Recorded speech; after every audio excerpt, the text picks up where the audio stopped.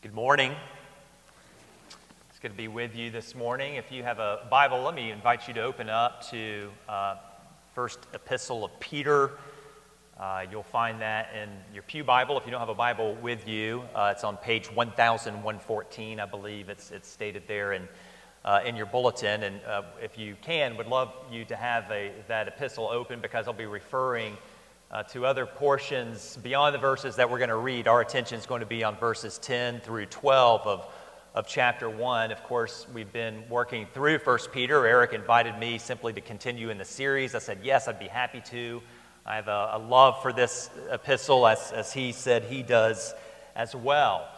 And if you've been here the past couple of weeks, you may remember that Peter pulls from imagery throughout the Old Testament, and he applies all of that imagery to this New Testament church that he's writing to. It's known, and Eric has said this, as one of the general epistles, because it's not written to a specific place, and you see that in the introductory verses that Peter is writing to congregations spread through Asia Minor, or what we know today as modern-day Turkey. In these various places, and he's saying all of this imagery of the Old Testament applies now to you and to your experience. And so he refers to them in the opening verse as elect exiles of the dispersion. That is Israel's experience. I'll say a little bit more about that later, but he's saying to the New Testament church, this is your experience. And if it's the experience of this church, these churches to whom Peter writes, it means it's true for our experience as well. Exiles of the dispersion. Israel, if you remember, scattered, dispersed among the nations. And Peter is saying that is true for you. Yet there's more imagery that Peter uses. You see this in the beginning of chapter 2. Not only are you dispersed and scattered, but he also refers to them as stones that God has gathered and that he is building up into a temple, again, drawing from the Old Testament. And he refers to them in chapter 2, verse 9, as a chosen race, a royal priesthood, a holy nation, a people for his own possession. Now, the reason I'm pointing those things out is it ties in with the verses, just the few verses that we're looking at this morning. As Paul applies to the church, including us, these seemingly contrary experiences, scattered and dispersed exiles, yet gathered and built up, a chosen people, a holy nation, a people for his own possession, these seemingly contrary experiences drawn from the imagery of the Old Testament.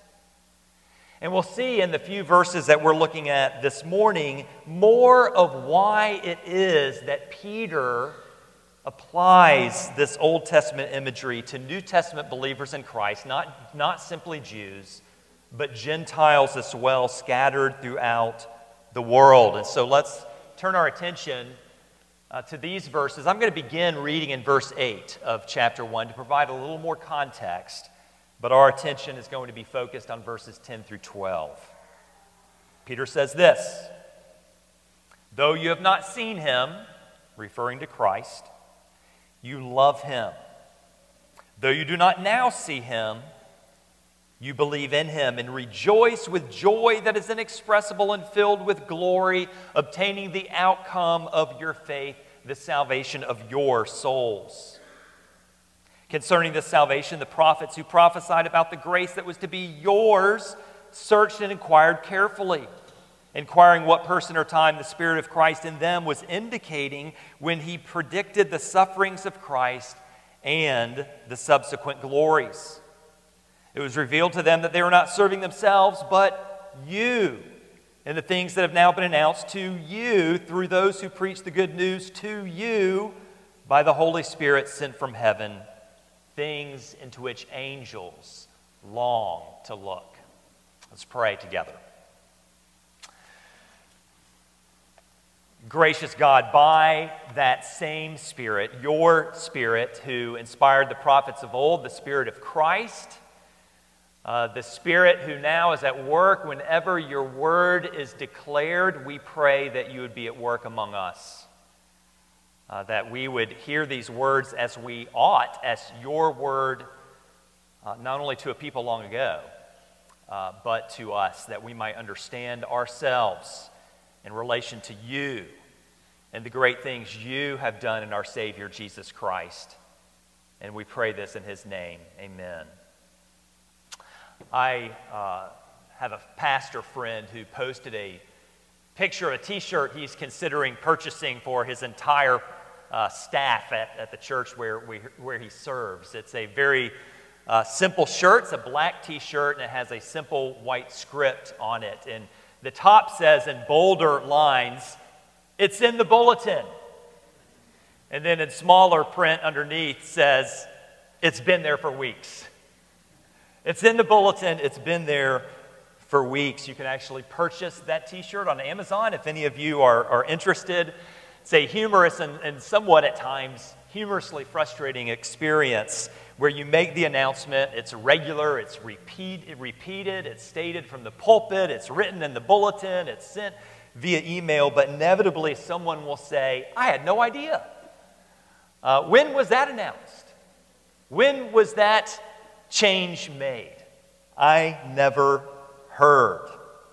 Now, why does that happen? It's not only in the church. You've experienced this probably in other places. My wife works for an organization that's hosting this big conference with people coming in from various places, doctors, highly educated individuals. And inevitably, my wife is the one who's organizing this event, receives emails the week before, days before, saying, "Now, when am I supposed to be there? What exactly am I supposed to do?"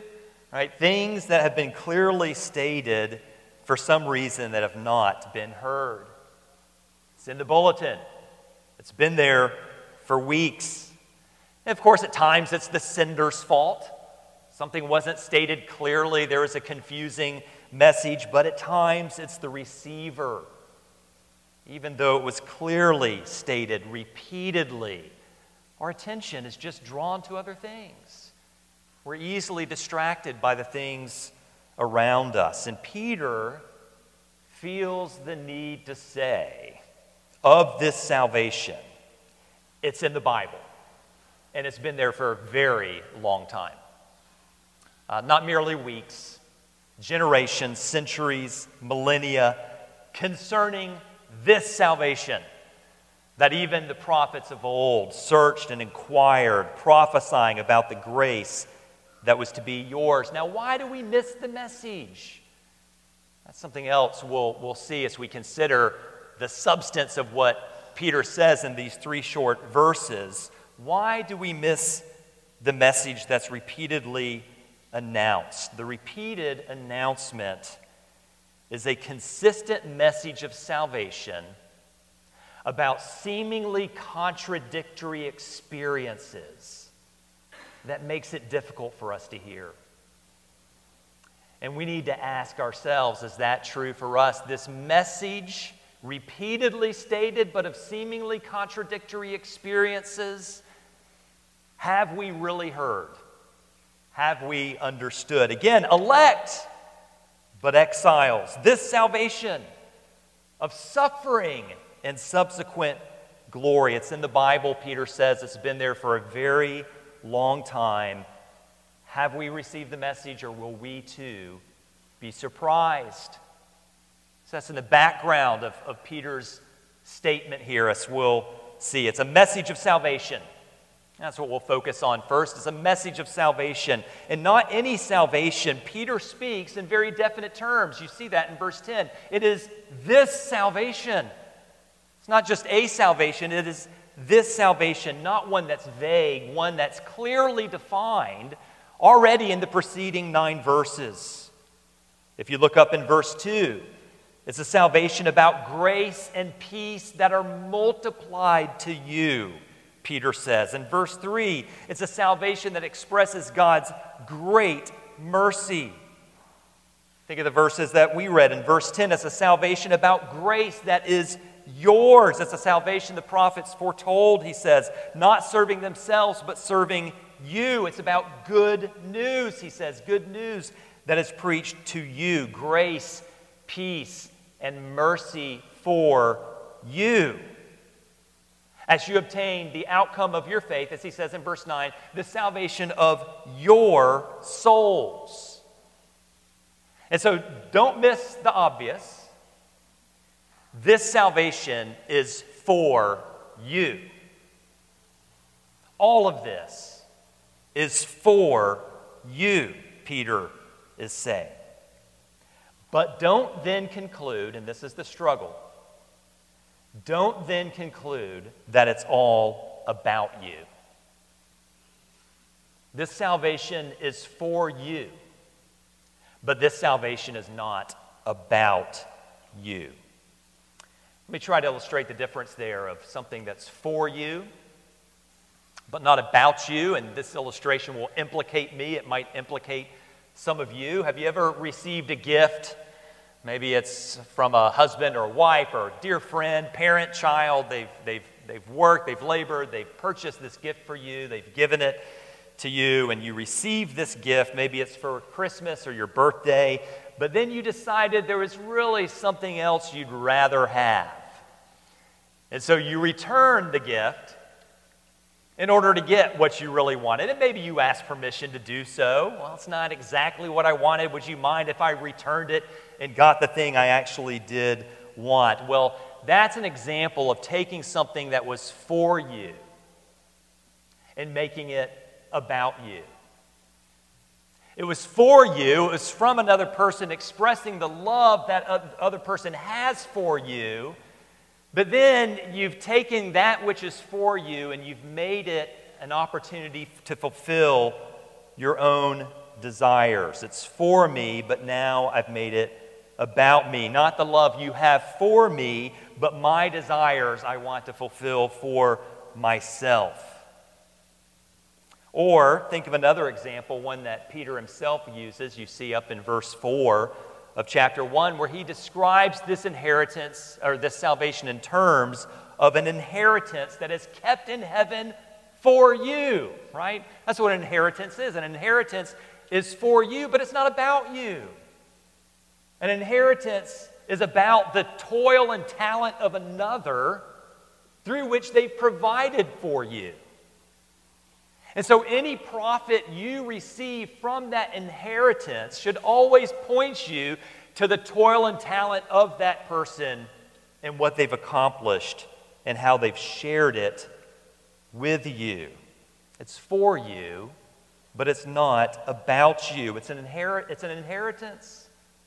And you don't get to decide what it is you'll get exactly and what you don't. And again, this is the danger. This salvation that is for you, you and I tend to make about ourselves. And that's why it's very difficult for us when this salvation includes these seemingly contradictory experiences of suffering before glory that don't necessarily allow us to pursue fulfilling our own desires. For you, but not about you. This salvation, Peter is saying, has Jesus Christ as its exclusive focus from start to finish. It's all about Him. I mentioned briefly as we began how Peter incorporates all of this Old Testament imagery into his letter. And you might think simply, well, Peter is himself a Jew. Grew up hearing the Hebrew Scriptures. It's formed his imagination. It's his frame of reference. And of course, all of that is true, but it's not the simple reason that Peter uses all of this Old Testament imagery for the New Testament church. And you see that here in these 3 verses that we read. The reason that Peter uses all of this Old Testament history and says it's about the New Testament church is simply for that reason. It is actually about the New Testament church. It's about what you and I now have in Christ. All of it, Peter saying, peered towards, yearned forward to the climactic age of salvation in which you and I now live. All of it anticipates, All of it points forward to Christ. Now, is that different from the way we read the Old Testament? I think often it is. For many Christians it is. There are many different ways we might read the Old Testament. I think one of the ways we're tempted to read the Old Testament as if that is when God's presence was really there with his people.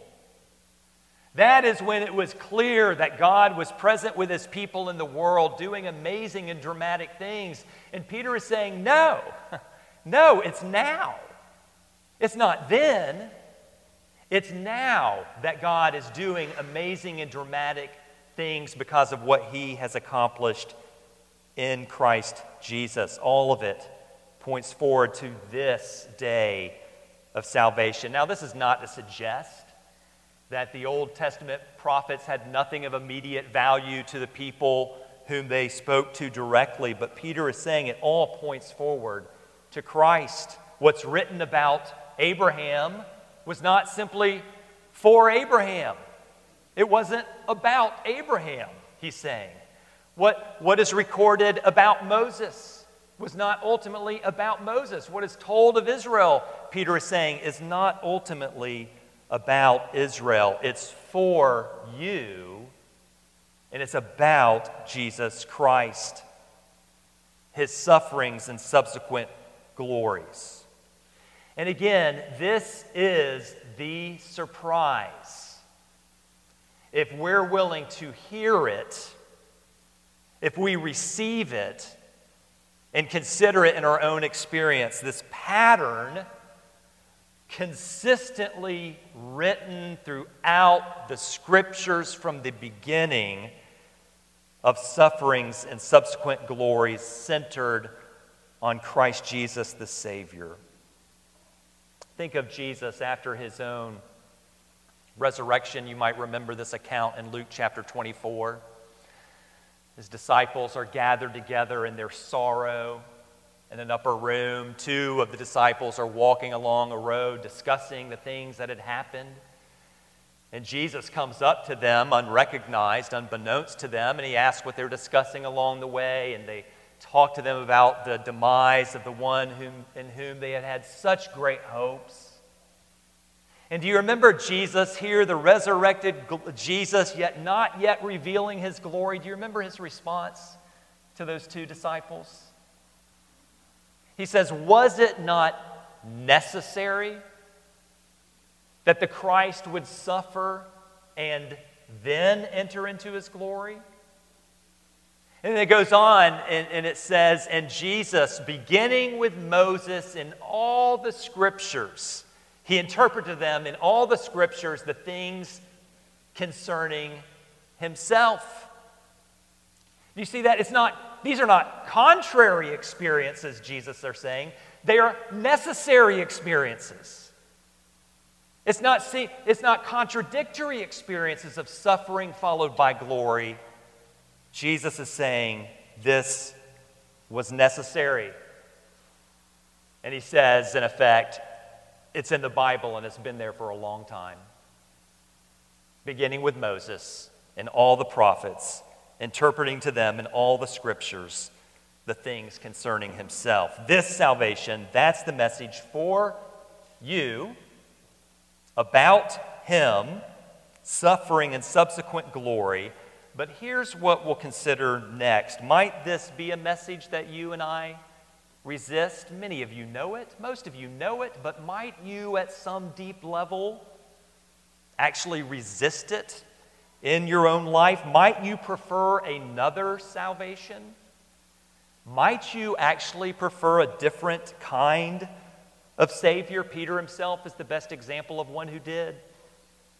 You remember this, maybe from Matthew chapter 16, the account of Peter's interaction with Jesus, where he comes to a climactic point and he asks his disciples a very direct question: "Who do you say that I am?" And Peter jumps to answer first, "You are the Christ.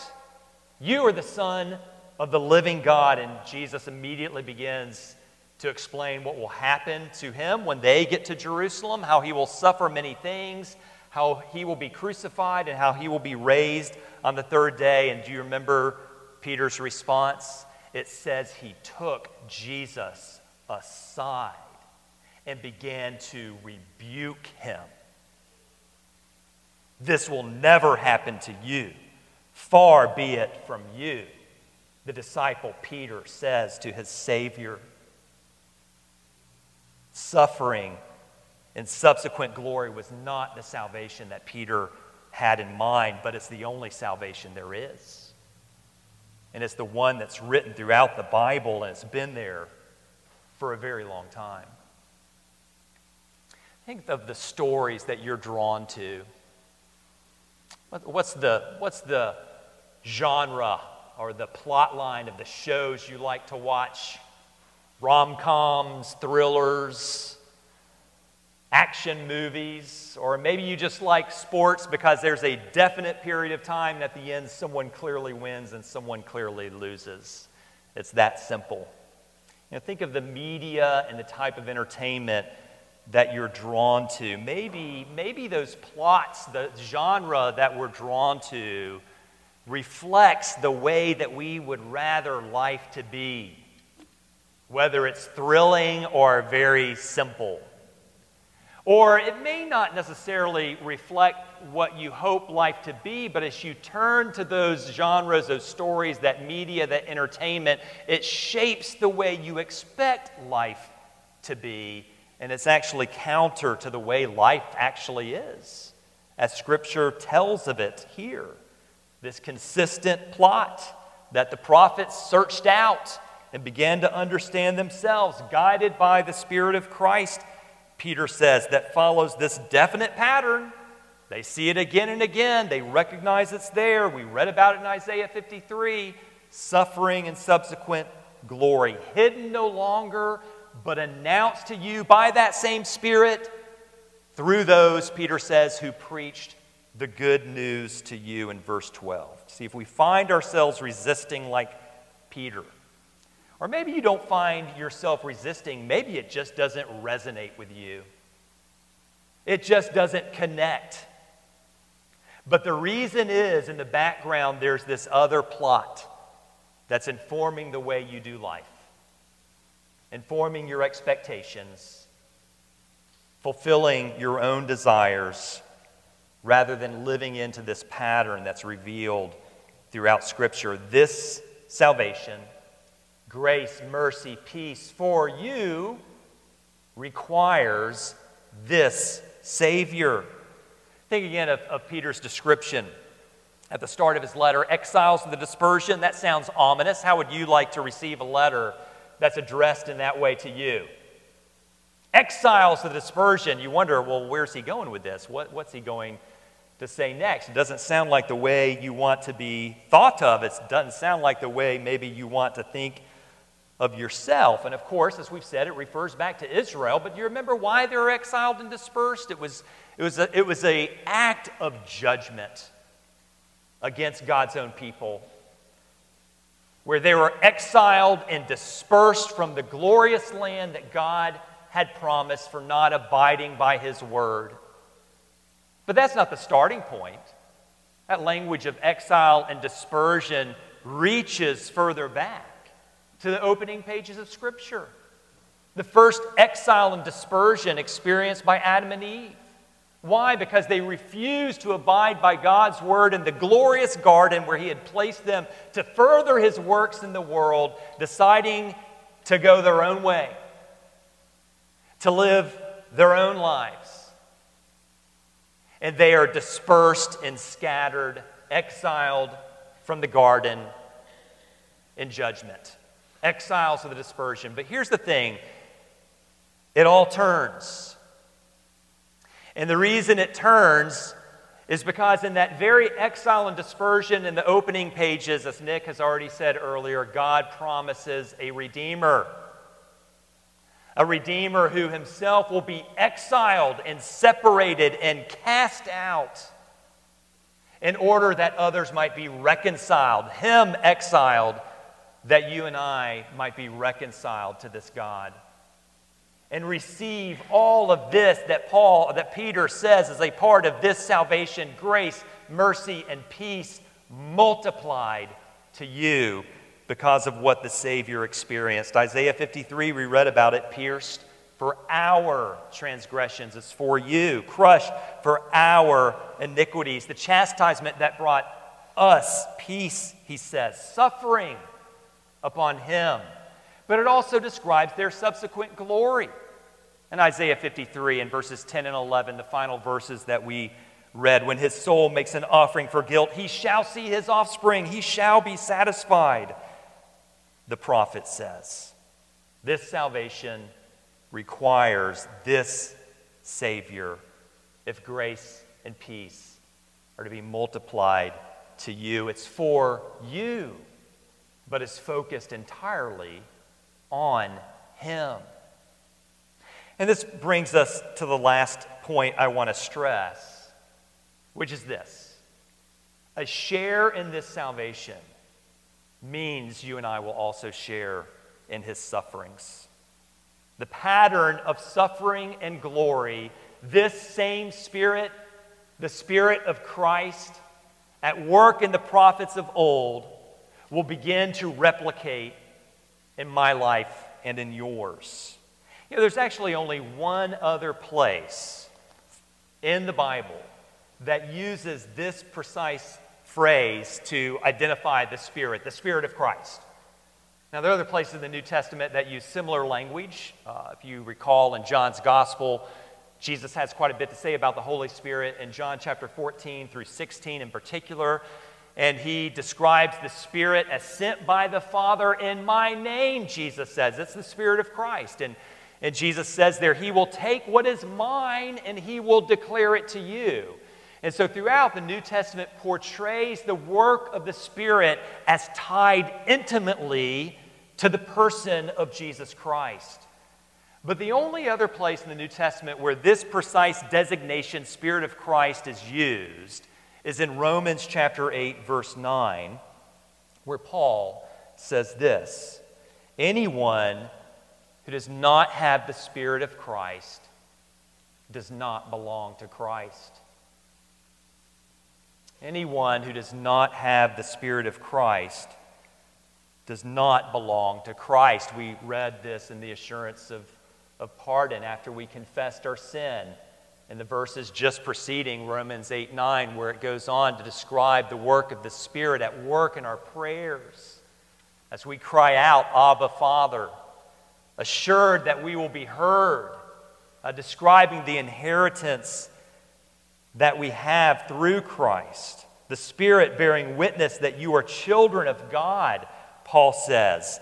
Heirs with Christ, he says, provided that we suffer with him, that we might also be glorified in him.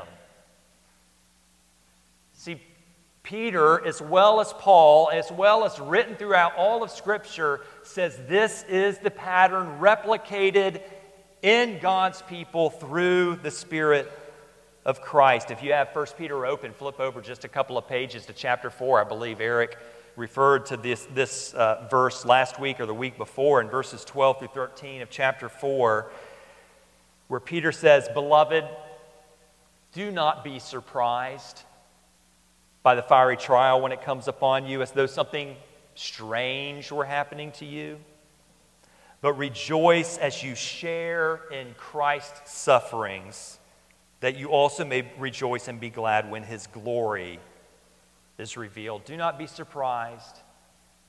It's written in the Bible. It's been there for a very long time. It's for you, but it's not about you. It's about us being conformed into the image of our glorious Savior who suffered before entering into his own glory. Suffering for sinners, enduring what we deserved, that those experiences might lead us into a new direction, not of condemnation, but of this salvation. I wish I had thought of suggesting the hymn, How Firm a Foundation, for us to sing this morning. If you remember, that hymn begins, How firm a foundation, you saints of the Lord, is laid for your faith in his excellent word. And it goes on in the third line, and it says this, When through the deep waters I call thee to go, The rivers of sorrow shall not overflow, for I will be with thee, thy troubles to bless, and sanctify to thee thy deepest distress. So all of that distress, all of that suffering in Christ leads you in a surprising direction. Not of destruction, not of condemnation, but to glory. This salvation, there's no other. This Savior, there is no other. But again, here's the temptation. We'll conclude with this. The temptation is to be drawn to another. Paul recognized this in 2 Timothy chapter 4. He's telling Timothy, preach the word.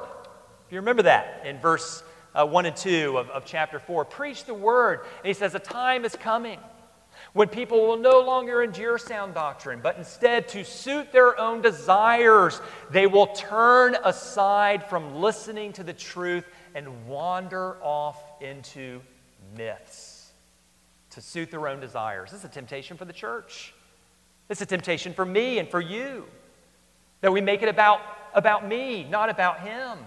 That we want life to conform to our desires, and so we turn away to some alternate story in which we're front and center rather than Jesus Christ and his sufferings and subsequent glories for our salvation. God controls the course of history, clearly stated here in what Peter writes, as he predicts through the prophets of old, through the Spirit of Christ, his sufferings and subsequent glories, and no less than he controlling the course of history unto the arrival of that Christ, no less does he control our own days.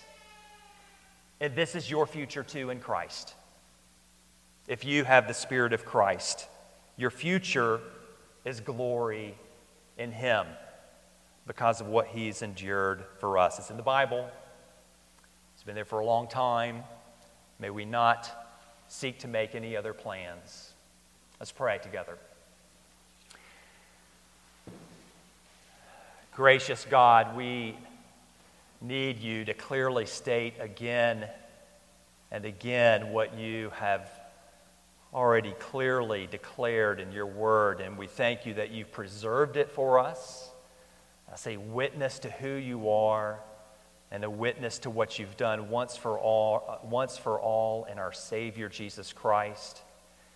And may we remember as we look back to what he's endured, your commitment to us, no less to do those very things in us and for us through him and his same Spirit, that we might enter your presence free from suffering, established in glory, with joy inexpressible, that we might proclaim your praises as one who's delivered us from darkness and brought us into your marvelous light. Hear us, we pray, in his name. Amen.